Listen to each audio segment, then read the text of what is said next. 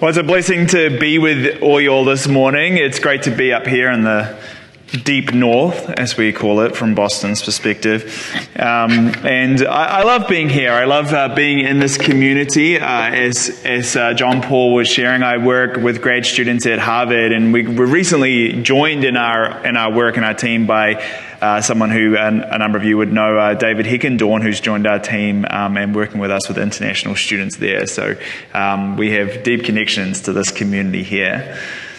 But I'm here this morning to talk about Nehemiah 9 and what's happening there.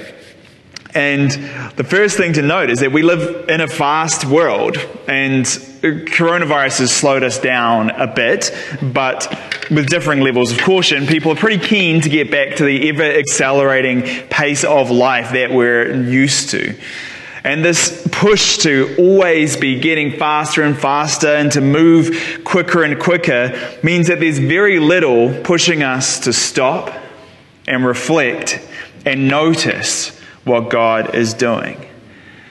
And this is to our detriment, and we suffer because of this, because if we only are looking in the present and moving as quickly as possible, we only get a very thin slither of reality by which to understand truth. We know as much as what's going on as Sarah knew what was going on in that mystery box. Our judgment is impaired. We lack perspective. And when we come to Nehemiah 9, we see that this is one of a number of chapters in the Bible where the people stop what they're doing, and remember what has gone before. Recall their history, interpreting it with the Spirit of God. So the question we're asking today is, what does reflecting on our past reveal about God and His character? And what does it reveal about us and our character? And God willing, as we look at Nehemiah 9, we'll learn the importance of stopping to reflect, to interpret what has gone before so that we don't deceive ourselves. Because our ability to deceive ourselves is kind of amazing. Now, I work primarily with law students, so I'll pick on them. They're not here, so they're easy to pick on. There's a strong narrative in law school that you are busy, you are overwhelmed, and it's true for many of them. It's not actually true for all of them, but nevertheless, the narrative is secure. You are busy. And in the midst of busyness, you start building up a list of all the amazing things you would do if you just had a little bit more time, a little bit more space, a little bit more capacity. I'll exercise more. I'll devote more time to scripture and prayer. I'll be a better friend to my old friends and to the people who are around me now. I'll learn to cook. I'll start volunteering. I'll get more involved in community. I'll start writing for fun. I'll sit on my porch drinking tea, thinking deep and satisfying thoughts. I'll figure out what I want to do with my life if I just had more time, more space, more capacity. Well, be careful what you wish for, because, of course, in the middle of last semester, campus got shut down and all these students were sent home to do online classes. And for most of these students, they suddenly had a lot more time, a lot more space, a lot more capacity. And I know that coronavirus hasn't hit everyone the same way. My pages are out of order. Coronavirus hasn't hit everyone the same way. And so it's not that everyone got more time when the coronavirus hit. You know, if you had kids in school who suddenly got sent home from school, then it wasn't really the time for you to perfect your sourdough pre-fermentation process. But for many of these law students, they got to do a social experiment on themselves. How did their visions of what they would do with more time square with their practiced reality, with what they actually did when they had more time? And it might not surprise you to hear that there was a gap between their hopes and their realities. Results varied. Some were able to implement some of the things that they had hoped. Some lost even the few healthy habits they had when they were busier, such as waking up before noon. And all found it more difficult than they expected to live the life they thought they would if they just had more time. Because when the theoretical constructions of their minds were placed into the crucible of reality, an observation bubbled up. The barrier to them living their best life, to flourishing the way they'd always hoped, wasn't actually time.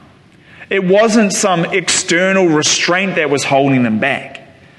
It was actually something in them, in their own willpower, their own ability to control their life the way they thought they would.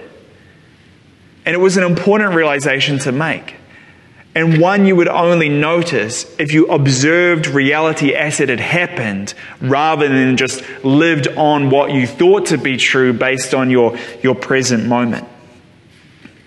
Now, I'm picking on these poor law students, but of course this isn't just about them, and I'm about to pull the old Romans 2 switcheroo on all y'all, because when you pass judgment on another, you condemn yourself because you practice the very same things. This is about all of us. This is about me. This is a human phenomenon. We have theoretical ideas about how things are, how we are, what makes us tick, what's holding us back, why we're not thriving at the level we'd like, but usually, when truly passed through the litmus test of reality, they fall flat to lesser or greater degrees, particularly when it comes to judging our own hearts and our own character. So what can we learn from Nehemiah 9? Nehemiah, Ezra and Nehemiah, which you guys have been walking through, so hopefully I'm not repeating too much, is of course set after the exile. And the exile is an extremely important interpretive moment in the history of Israel. Before the exile, some had come to the belief that Israel was untouchable. We are God's people. God cannot be defeated. God is on our side. We cannot be defeated. We are saved by our very heritage as descendants of Abraham. But the truth was this: Israel had transgressed the covenant God had made with them, and they would suffer the just consequences from a just God for their sin and failure to keep the covenant. And so when Jerusalem fell and its people were being carted off to Babylon, false prophets stepped up and said, "You'd be swiftly coming home." This was not a real defeat, because they couldn't reconcile in their minds the idea of God still being good while Israel lay defeated. But they weren't seeing rightly. In stark contrast, Jeremiah proclaimed that Israel was in exile because God was good, not despite of it. He was God of Babylon too, and used Babylon as an instrument of his justice, being a just God. It would be 70 years of exile, a lifetime. But yes, God's mercy, as is his character, would ultimately prevail. Even though God had not kept his side, even though Israel had not kept their side of the covenant, God would keep his side of the covenant. God would be faithful. And so when the latest empire, Persia, took over, they sent God's people, Israel, back to rebuild Jerusalem. And it's at this moment in the book of Nehemiah that it was essential that they understood their history correctly. And they knew what it revealed about God and his character. And they knew what it revealed about themselves and their character. And it's interesting because we didn't read the whole chapter today, but the story starts with God in creation and moves through the calling of Abraham and the Exodus and the giving of the law and entering the promised land and through Israel's history. And throughout, the pattern is clear. God is faithful. God is merciful.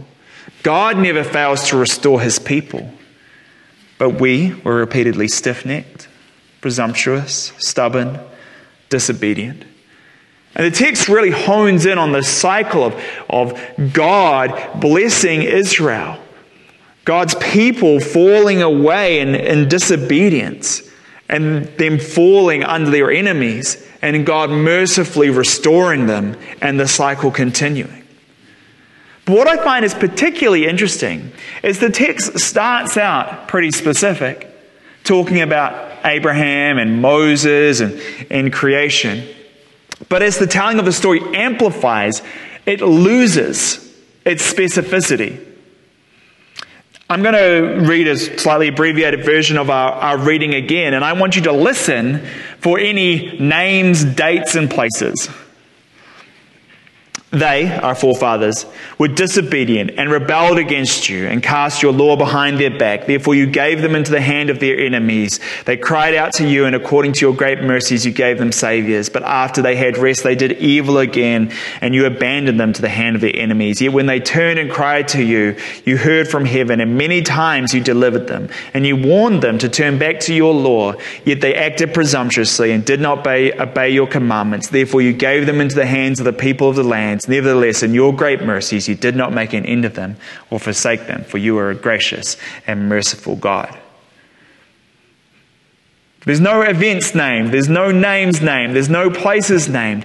This is honing in on the cycle rather than the specifics, because it's not really about the particulars of the past. It's about the pattern that continues to this day. A pattern of our behavior and character, and a pattern of God's behavior and character. This is the text's way of asserting that this is not about the past. This is the past revealing the present. This is what is at stake here and now. This is what we must actively respond to today. And the people realized that every time that they had declared independence from God, they had suffered for it. It had been to their demise. And so they responded in this moment at the end of Nehemiah 9 by reasserting their dependence on God, who was always faithful, by reaffirming the covenant. As it said, those who cannot remember the past are condemned to repeat it. If the pattern is not good, you have to notice it in order to break it. We need to stop and deliberately take time to reflect on the reality, the truth of the past, to counteract our constant delusion that somehow our future will be different, better, without anything changing. I have a little joke that past Pete is a slacker who should have used his time better and has left far too much for me to do, and he's the worst. But future Pete, fortunately, is entirely diligent, competent, and more than capable of managing anything that I leave for him to do. I'm very thankful for future Pete. Whatever the case, present Pete deserves a break. The delusion at the core of this is that with no intentionality, without anything changing, I'll magically be more responsible in the future than I was in the past or am in the present. Things will be different. And delusions like this, I think, are pretty broadly distributed among humans. An overestimation of our own character without a basis in observable reality. And I think it affects us when we're not really paying attention. For me, one example of this is a temptation I have to think that my life would be better without God.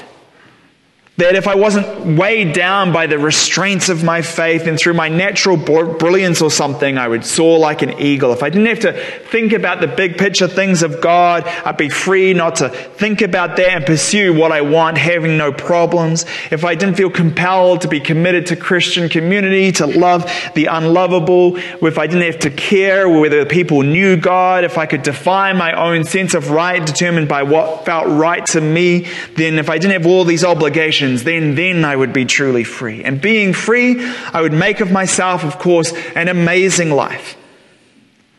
It is, of course, the ancient lie of the serpent. The idea that I am more dependable than God. Declare independence from God and flourish on the strength of your own back. And so long as I'm not paying attention, and don't test it against actual reality, I can be tempted by this thinking. But as soon as I actually stop and consider how I actually act, when I don't have any restraints, when I don't have any exterior sources of purpose, when I have no sense of duty, then my delusion falls apart pretty rapidly. I like to think that without obligation or restraint, future Pete would, of course, pursue amazingly meaningful ventures and be at peace with whatever level of success he has. Never mind the fact that past Pete, whenever he's been able to break the shackles of responsibility, he mostly just watched funny animal videos on the internet and rewatched The Office again and felt kind of sad. I mean, of course, past Pete did that. We've already established he's kind of a slacker. When I stop to reflect, it becomes obvious how much I would flounder without the life God has called me to. But I've got to stop and reflect. And when I don't do this, not only do I create a false vision of myself, but I forget all the things that God has done in my life. God has shown up in profound ways in my life. In the family that He's given me, in the pathway He's led me towards my current vocation, financially providing for health matters in my family. Pretty much everything I value in my life is intimately connected to my faith. But it's amazing how absent all that is from my mind when the delusion sets in. I get forgetful. I get disconnected from the reality of God's goodness. We can be amazingly forgetful of what God has done. I've watched as friends have amazingly powerful experiences of God, miracle healings, just intense experiences of God's very presence, only to drift away from the faith. Now, and I think this is at the heart of why Jesus was always resistant to give people signs when they were demanding it. Because we like to think that something powerful like that would change everything and change our heart and change our character. But Jesus knew that these dramatic events have their place, but are not ultimately responsible for changing the human heart. This is why He said, even if someone came back from the dead, still they will not believe. And I notice in these friends that it's not that they deny the healing particularly, or deny the experience that they had. It's just that they think about it less and less as they determine how they want to live their lives. In the desert, Israel forgot the mighty deeds God had done in Egypt. Sometimes I wonder how many times God has answered my prayers and I don't even notice because I forgot that I prayed for that thing. Without reflection, we do not give God His due for the mercy and grace that He's shown us. You might have had the thought, I wish God would just turn up right in front of me and just tell me what to do. But then you stop and think, Israel had exactly that. God turned up right in front of them and told them exactly what to do. And they did not do it. And we like to think, oh, I'd be different. I would do it. It would be so easy if God was just right there. And I don't think that's true. That's one of those delusions that we have. If we reflect on our reality, we see that God has turned up in powerful ways and has shown us what to do. But we have been unable to do it. By ourselves, we naturally inflate our own character and deflate God's character. We need to stop and reflect what has gone before, reflect on reality, not our delusion, and interpret it with the Spirit. Test our instincts against the crucible of reality and cut down our bloated estimations of ourselves and magnify our anemic estimations of God. And when we do this, we uncover the gospel, the good news that sets us free. This is what happens for the people in Nehemiah 9. Because it would have been so easy, having rebuilt Jerusalem, to go back to a sense of security that was based on these strong walls. These things that they had built up, being dependent on their own supposed greatness, with maybe God in the background passively blessing their greatness. But whenever we're finding ourselves to depend on our own strength, we have found the untruth, the anti-gospel, the bad news, which deceives us by telling us that we've got it all sorted without God. And it comes with the veneer of something we want to hear. It's attractive to us. You've got it sorted. You're great. You're self-sufficient. You don't need anything but you. But in practice, it destroys us. We end up weighed down by the weight of justifying our own existence, and we leave a trail of brokenness on ourselves and on others whenever we try to justify ourselves on the strength of our own back. It sounds good to our ears, but when we reflect on the implications of it in actual practice reality, it exposes the lie. And so Israel in Nehemiah 9 realized that every time they had depended on their own strength, that had been to their ruin, and knew in that moment they had to devote themselves once again to God, putting their dependence on Him and committing to the covenant again. They may not have had the fullness of the gospel in Nehemiah's time because Jesus had not yet come, but the character of God was the same. The strands of the gospel which would come together in Jesus Christ were there.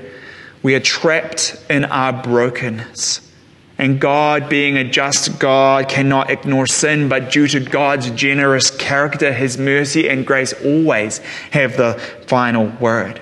And He is inviting you now, regardless of your past failings, to turn from sin, repent, devote yourself to God and be dependent on Him, and find life with His life running through your veins. When we stop and see reality for what it is, we find good news. It's kind of like someone walking around realizing that there's something deeply wrong inside their body with their health.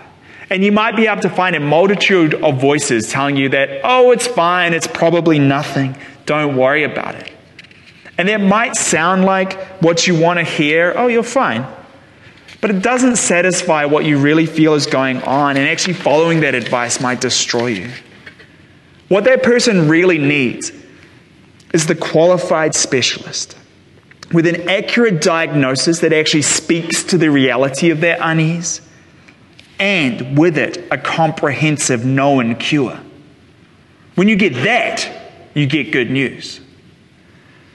When we refuse to reflect, we end up satisfying ourselves with a multitude of voices, internal and external, which put a superficial layer of smoothness over our reality.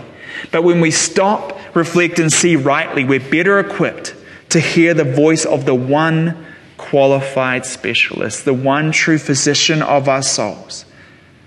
And thanks be to God, He gives us an accurate, satisfying diagnosis that speaks to the reality of our unease. And thank God He gives us a known, comprehensive cure. That there is where we find good news. If we cannot stop to see reality for what it is, we cannot see the gospel for what it is because we're not seeing rightly. So how should we reflect? How should we approach this? And I honestly think that the ways to approach this are relatively straightforward and relatively well known. I don't think this requires so much imagination as it requires implementation. Get a journal, use it. Set up regular times to stop and reflect. Keep those times, protect them, defend them, decide a structure. Pick questions that you want to ask yourself regularly. Use others, get them to ask you those questions. Get a spiritual director, get in a triad, a group of 3 who get together regularly to assess what is God doing. Make choices about your life which are responsive to the reality you've reflected on rather than on the impulses of the delusions of a mind stuck in the present tense. But I do want to throw one practical suggestion into the mix because I think it's often missed. Monthly quiet days, or at least a few hours if whole day is too intimidating. Because it's important to reflect daily and weekly, and I do that and strive to do that. But I don't think we have the capacity to really reflect on the level that we really need to be doing on a daily basis. And having an annual time to reflect like a spiritual retreat is great too, but by itself it's insufficient because we end up trying to solve our entire life in one big go, in a big annual moment and we'll set these plans like, oh, I'm going to live this way from now on, or I'm going to do these things for the next entire year. And we end up feeling guilty because we're not able to keep the focus and attention for the whole year based on one big moment of reflection. New Year's resolutions tend to last about a month. Monthly is a good rhythm I've found in my life. If you prioritize it, you can take extended time once a month to reflect properly and commit to new habits and responses as an experiment for the next month. In my life, I've found this to be a much more grace-filled experience. You're more likely to keep focus on it for a month. And even if you fail at it, you experience less guilt and more grace because you know that you're just able to come back to it in just another week or two. So I've found that having a monthly rhythm of reflection has been a really good cycle. But regardless of how we do it, we need to stop and reflect on what God has done and who we have been so we can counteract our constant propensity to delude ourselves, choosing instead to see reality and truth for what it is and live in a way that makes sense of the reality, not of our whims. When we do this, we find good news, a clear and accurate diagnosis for our basic unease, alongside God's all-encompassing cure. Will you join me in prayer? Heavenly Father, thank you that you are good, and you have turned up in so many ways in history and the lives of those who came before us and in our lives now. Help us to remember what you have done in our lives so that we will not be deluded. And help us to see ourselves rightly so that we are not tempted to depend on our own selves when history shows ourselves not to be dependable, but rather that we would put our dependence in you, seeing that you are dependable and we are not. Lord, help us to be a reflective people. In Jesus' name.